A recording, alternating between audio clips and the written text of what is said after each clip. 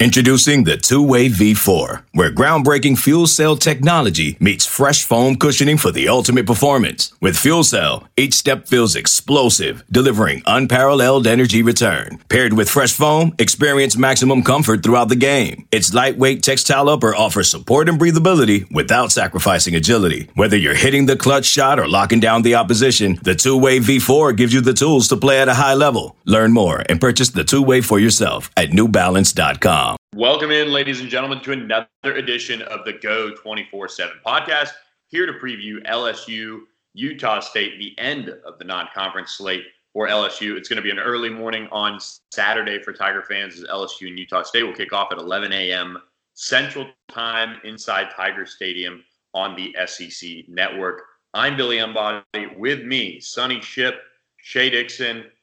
Shay, let's start with you. How was the week this week? I know it's the closeout of non-conference play. Looking forward to a good quarterback matchup this weekend.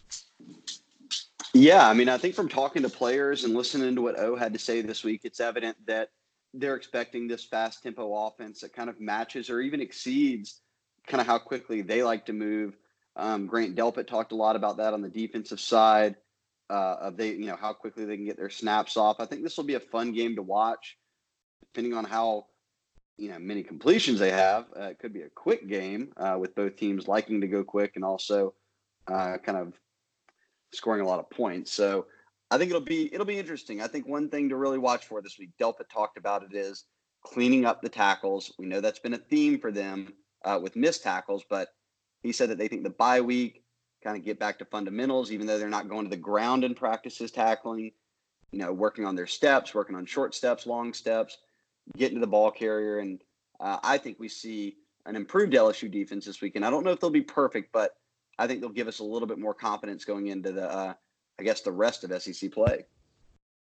Yeah, Sonny, what about you? What do you think kind of going into this one, final non-conference game, and it'll be nice to get into the teeth of that SEC schedule now? Yeah, I'm really anxious to see Utah State quarterback Jordan Love and how LSU defends him.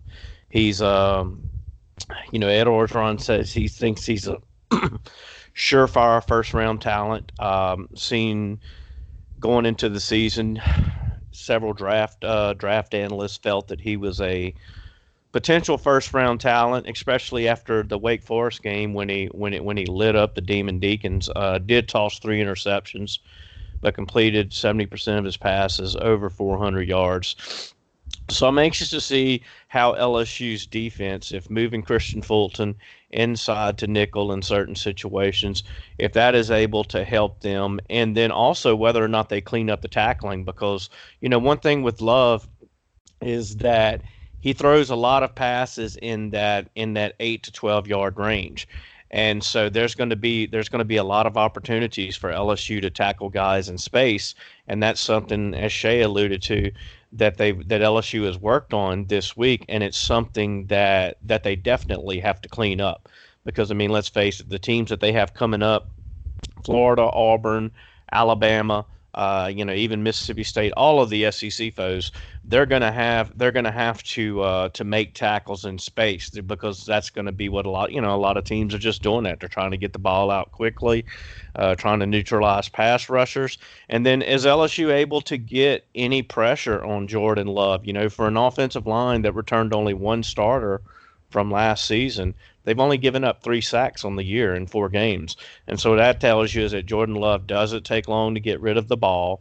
And so I'm not expecting LSU to get a ton of sacks, but you also want to get him moving around. You want to get him he has a tendency to get happy feet even when he shouldn't, because the pressure's not that strong. So some things that LSU can really have an opportunity to work on, that they need to clean up before SEC play starts.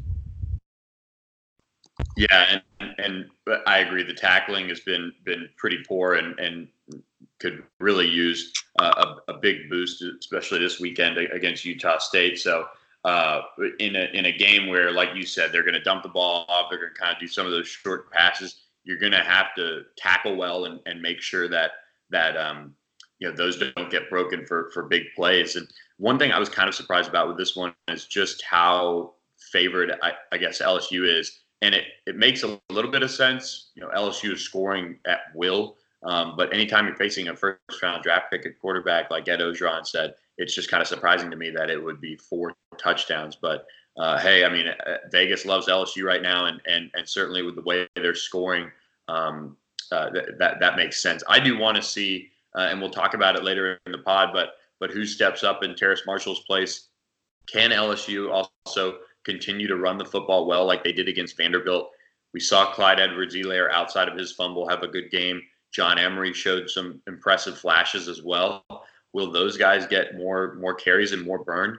That will be something that I want to see, because look, as LSU gets into SEC play, having John Emery or having Ty Davis-Price in the backfield to complement Clyde Edwards-Helaire would be huge, and especially if you can get them fresh, get them into the open field, with especially Emery's ability to make guys miss.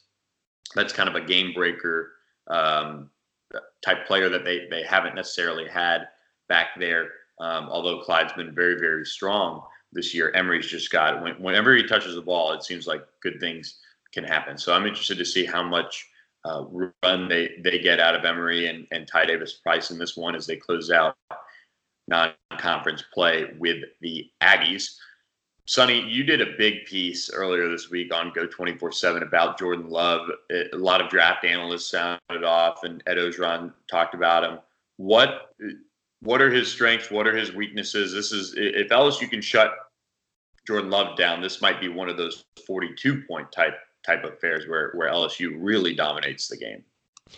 Yeah, and I think a big strength for him, and this is something that plays against LSU with the situation that they have from a health standpoint, to where you have Glenn Logan, who is out, Todd Harris is out, that's 2 starters, Caleb Von Chason, Michael Divinity, Rashard Lawrence, I think are all very questionable for Saturday. And so you're already down, let's say you're down 5 starters. Well, on the flip side, you have an offense that averages 82 plays a game. And that's tied for tops in the nation with TCU. And so that's going to put a strain. That's going to put a strain on your defense. Vanderbilt ran a little bit of tempo, but never to the point to where I think it really started to wear LSU down. But with Utah State, you look at Jordan Love. He's got a lot of things that he brings to the table as far as, being a dual threat, 6'4", 225, can push the ball downfield, but he hasn't been able to really do it consistently. More so than Jordan Love, I don't think, even if he has a lights out day, I don't think that Utah State can score enough to hang with an LSU offense that is, as putting up the gaudy numbers that it is right now, number 1 in the nation in scoring, number 2 in the nation in passing offense. I just don't think that they can match LSU scoring like they were able to do against a good Wake Forest team that's now number 20 in the coaches poll. But Wake Forest chalked up 579 yards, 178 rushing, 401 yards passing against a Utah State defense that surprisingly returned 7 starters from last year. But they've had some issues. They've had some trouble in being able to stop other opponents. They're giving up 266 yards a game. If they could hold Joe Burrow to 266 yards a game, that would be a huge, huge win right there. But I've got a feeling that you're gonna replace that 2 with a 3. Could even see it being a 4 if the LSU offense is clicking like it is. So as much as we're impressed with Jordan Love, I just don't see them having enough surrounding talent to be able to go toe-to-toe with LSU. I don't see them being able to, to force a lot of turnovers. They're -2 on the year. Last year, they took the ball away 31 times. So that's an area that they haven't been able to match from last year. And against an LSU opponent, a team as talented as LSU is, you either have to create turnovers, You have to get that. You have to hope that they come out and that they sleepwalk their way through this game. You have to hope for a massive letdown. And I don't see a massive letdown, or I don't see them sleepwalking when you've got such a fiery competitor like Joe Burrow leading your team. So, I just think that it's a tall task for Utah State to be able to match LSU from a point production.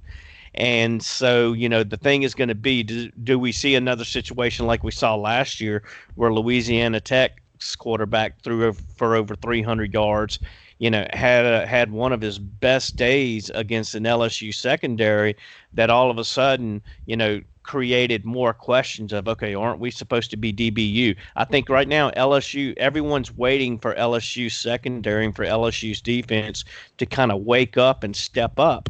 And so can they do it against a very good quarterback this week, I think is a big question.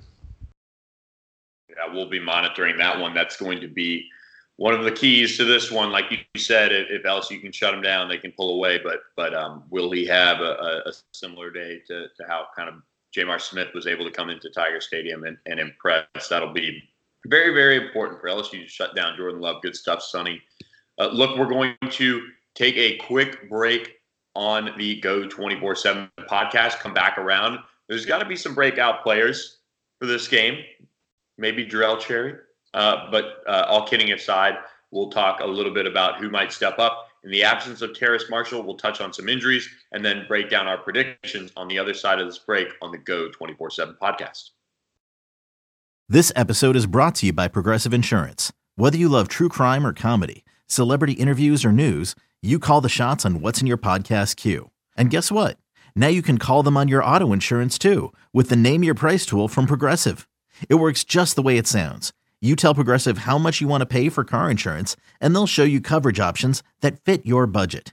Get your quote today at Progressive.com to join the over 28 million drivers who trust Progressive. Progressive Casualty Insurance Company and Affiliates. Price and coverage match limited by state law. Okay, picture this. It's Friday afternoon when a thought hits you. I can spend another weekend doing the same old whatever, or I can hop into my all-new Hyundai Santa Fe and hit the road. With available H-Track all-wheel drive and 3-row seating, my whole family can head deep into the wild. Conquer the weekend in the all-new Hyundai Santa Fe. Visit HyundaiUSA.com or call 562-314-4603 for more details. Hyundai, there's joy in every journey. And welcome back to the Go 24/7 podcast. A quick reminder to leave us a rating, leave us a review, and hit that subscribe button to the podcast. We might just shout you out on Twitter for your review. So we appreciate all you guys who subscribe, rate us, review us, all of that. Look, this is what LSU is kind of hoping for, is maybe the last game for significant injuries on the side of on the defensive side of things, where they're going to be without the likes of K'Lavon Chaisson, Rashard Lawrence, Michael Divinity, guys like that who have been questionable all week. Glenn Logan is most definitely out for this one. Shay, that they're going to have to, again, find a way defensively to step up. The pass rush has been my biggest question mark with Chaisson and Divinity out. Do you see these injuries getting better in time for Florida? And do you think there's a chance we see any of these guys against Utah State? I think that they're going to be cautious with Utah State for the reason that you mentioned, because you've got Florida next and then State and then Auburn. You don't want to have any more setbacks. I think that's the kind of vibe I've gotten from listening to Coach O. And as he said it, he called a bunch of guys gimpy in terms of describing them being banged up. And then we met with K'Lavon Chaisson this week, and he said, look, I followed the press conference. He called me gimpy. I'm not gimpy. I could have played, But he said, look, it's on Coach O. Whatever Coach O feels comfortable with, I'm good with. So it wouldn't shock me if he's not out there for Utah State. But I think that by Florida, that they're getting everybody back. You wonder about Divinity, obviously, because he was banged up a little. And you know that Glenn Logan's probably not going to come back until later in the month. But I will tell you this, when we were out there, Billy and I, this week at player interviews, Glenn Logan was out there, no walking boot, no nothing, doing some conditioning drills. So clearly he's on the road to recovery. But I think that by Florida, so 2 weeks, yes, you'll have a bulk of those guys back. Maybe, Billy, you do have some answers in the pass rush, the natural pass rush with, sending 3 or 4 guys. Certainly Rashard Lawrence and K'Lavon Chaisson will be big helps in that regard. But I think that by the middle to the latter part of the month, let's say Auburn even, at the end of the month, I think that they're hoping they not only have those guys back, but certainly have Divinity back and maybe Glenn Logan as well. And then you're sort of at full strength. But that's sort of, kind of in the predicting the future a bit there. I think this week in Utah State, maybe some of those guys maybe Chaisson gets out there some, but I think that they still feel confident that they can win and clean some things up with the guys they have without risking any setbacks so that they can go into that Florida game, and bring some guys back, have a little bit more of a loaded gun. Yeah, and one thing you mentioned us being out there at player interviews and Glenn Logan being out there. Jamarcus Russell was also out there talking with Miles Brennan a little bit, sharing maybe some war stories from him. They were definitely talking ball over there. What'd you make of that, Shay? Yeah, someone jumped into my mentions and said maybe Jamarcus has given him some tips on how to gain weight, and that sort of took off. So I think it's good to see. It's good to see Jamarcus back, but also good to see them chat. And they were chatting with Jack Marucci for probably 30 minutes. I mean, we were in there and they were standing there the whole time. So I think that it's good, that Miles has guys in his ear. And I think more than anyone, he's learning from Burrow. I mean, he's got 2 years of understanding what it takes to play at this level from a guy who has already been through one program onto the next, has waited his time, which is what Miles is doing. Miles even came out last week. I think Bleacher Report had an article or something, but he tweeted, "I'm not going anywhere. I was never going anywhere." He's going to be your quarterback next season. I had written about kind of my thoughts on him. I have some faith in him. On the side, I had published a piece. But, look, Brennan's coming along. He had been banged up a little bit. He took a big shot against Vanderbilt, got his head taken off basically. But he's been at practice this week, and it looks like he's good to go, which is good news because you need your backup quarterback because you never know what can happen. Yeah, and I agree with you. I think Miles Brennan is going to end up being LSU's quarterback next year. That is pretty much a sure thing, I would say, at this point. And look, like you said, it's good for those guys to be around. But, yeah, Burrow is definitely sharing plenty with him, and him getting to watch him is a good thing. But, look, I think those injuries, I think it's great to be cautious. That'll be a good thing. One player that they know they'll be without is Terrace Marshall, who got hurt in the Vanderbilt game. Now it's time for who to step up. Let's start with Sonny. Ed Ogeron shared some thoughts on this last week, but who do you think is stepping up? I think Stephon Sullivan's going to be a guy who will get more targets. We've seen, he caught a couple of balls against Vanderbilt. And I think he's a guy that that you can put out there. But I think it's going to kind of be by committee. I think Bracey McMath's going to certainly get his opportunities. I think Derek Dillon's going to get more opportunities. Wouldn't even be surprised to see a guy like Jeray Jenkins maybe get a few more snaps when when you're in a situation that is where the game is not already decided. Just because they've shown that they can do it in certain situations.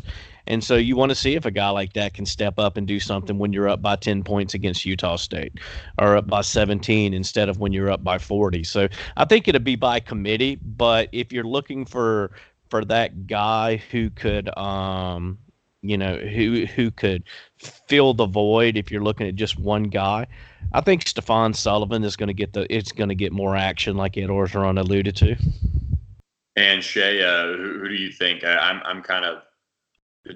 I think I'm going to side with you on this one with your guy who you're going to pick to step up here a little bit more so than Sullivan. I just don't know if Sullivan has that explosiveness that this offense really relies on to kind of be the answer to the absence of Terrace Marshall. Yeah, Orgeron talked a ton about Sullivan these past really week of wanting to get him more involved, playing him at receiver.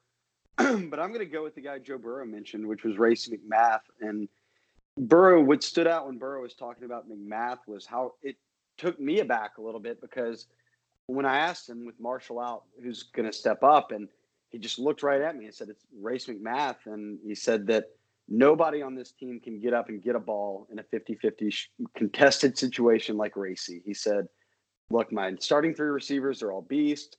They've been killing it for me, but," he said, "Racy is just waiting for his turn." And he said, "What we don't get to see in practice is how often things break down for Burrow." And he says, "And I just throw it up to Racy, and he comes down with it 95% of the time." So Burrow thinks that's going to be the way it goes. I wouldn't be surprised. We saw him get in at the Vandy game. He got a touchdown. We've always known he was a good receiver. It was just a matter of when he got his shot. And it really seems like he's put in the work. He's waited his time. And now with one of your starting 3 receivers down for what might be a month, he's got a chance to really make an impact. They're going to need him during SEC play. So my guess is in a game where you're going to throw it a lot this weekend, I like Race McMath to come up with a handful of catches, maybe 4 or 5 catches, and get himself 80 yards, 100 yards or so even, which would be huge for him, maybe even get into the end zone. But I do think that Burrow is going to be looking his way a good bit because he wants to get him comfortable. He knows Chase and Jefferson have it going on. They have all the confidence in the world. If they can bring McMath up to speed to hold them off or hold them over until Marshall's back, I think that would be huge. Yeah, I'm with you. I just think Racy's been coming on really, really well lately, and had a big third down catch against Vanderbilt as well with Miles Brennan in the game. It'll be a good opportunity, I think, for some of these other guys to get in. I think we could see Miles Brennan once again get into the game if LSU can have the type of first half that they did, like they did against Vanderbilt, put up a ton of points, pull the starters midway through the third quarter, and kind of cruise to the win with the backups playing. I think that would be the best thing for LSU on Saturday night. With that, let's make some predictions, fellas. Sonny, let's start with you. How do you see this one playing out? Well, I think there's a huge difference between a 5th-ranked, or actually, I guess if we're going to use coaches poll rankings, a 6th-ranked LSU team and a 20th-ranked Wake Forest team. I don't think the two are even really close. So I think Utah State can look at that Wake Forest game, and it gives them some confidence headed into Tiger Stadium. They'll benefit from it being an 11 a.m. kickoff instead of a nighttime kickoff to some degree, but eventually I just think LSU is going to roll. I think LSU is going to roll. I think Joe Burrow is too good. I think Joe Burrow is too much of a leader for there to be a letdown. And I think the LSU defense is going to step up. I do believe that they'll give up a cheap score late, kind of like Vandy got on the pick 6. Hopefully it's not another pick 6, and it's just the backup defense giving up some points. But I like LSU 52-21. Very nice, very nice. Shay, what do you think? This LSU offense is rolling. Yeah, I'm not far off from Sonny and Sonny Money. He might not even be looking at the lines. He's just got it in his head. He's a natural. You belong in Vegas. I think the over/under right now is 71. Sonny, you were right at around that. I know the spread opened at like 24. It had been creeping up. I think it's up to 27 in multiple parts of the week. I'm thinking something in the range of 48-21 will be the final score. I do think Utah State gets on the board. At least a couple of times, maybe a few times. I'm not sure if that'll be an indictment on LSU's defense or not. We can still see them play better in that stretch. But I do have no real reason to believe that the offense won't pick up where they left off in the first 4 games, which has been extremely consistent. We'll see how much they run the ball in this one, if they want to ever try to play keep away, but I just don't see it. I think that LSU wants to be who they are, and right now what they are is a team that passes to set up the run and that will pass it more often that they're running it. So I do think that it's going to be in that, let's say, 48-21 range. Yeah, for me, I think this is another game where LSU is not going to take the foot off the gas offensively. And again, in a game where LSU is going to be banged up defensively, I think they're going to give up a couple scores in the game, whether it be early, whether it be late. I just think it ends up happening with Jordan Love at quarterback for Utah State. I'm gonna go big on LSU's offense here. I'm gonna go 62-17. LSU getting the win, a late score.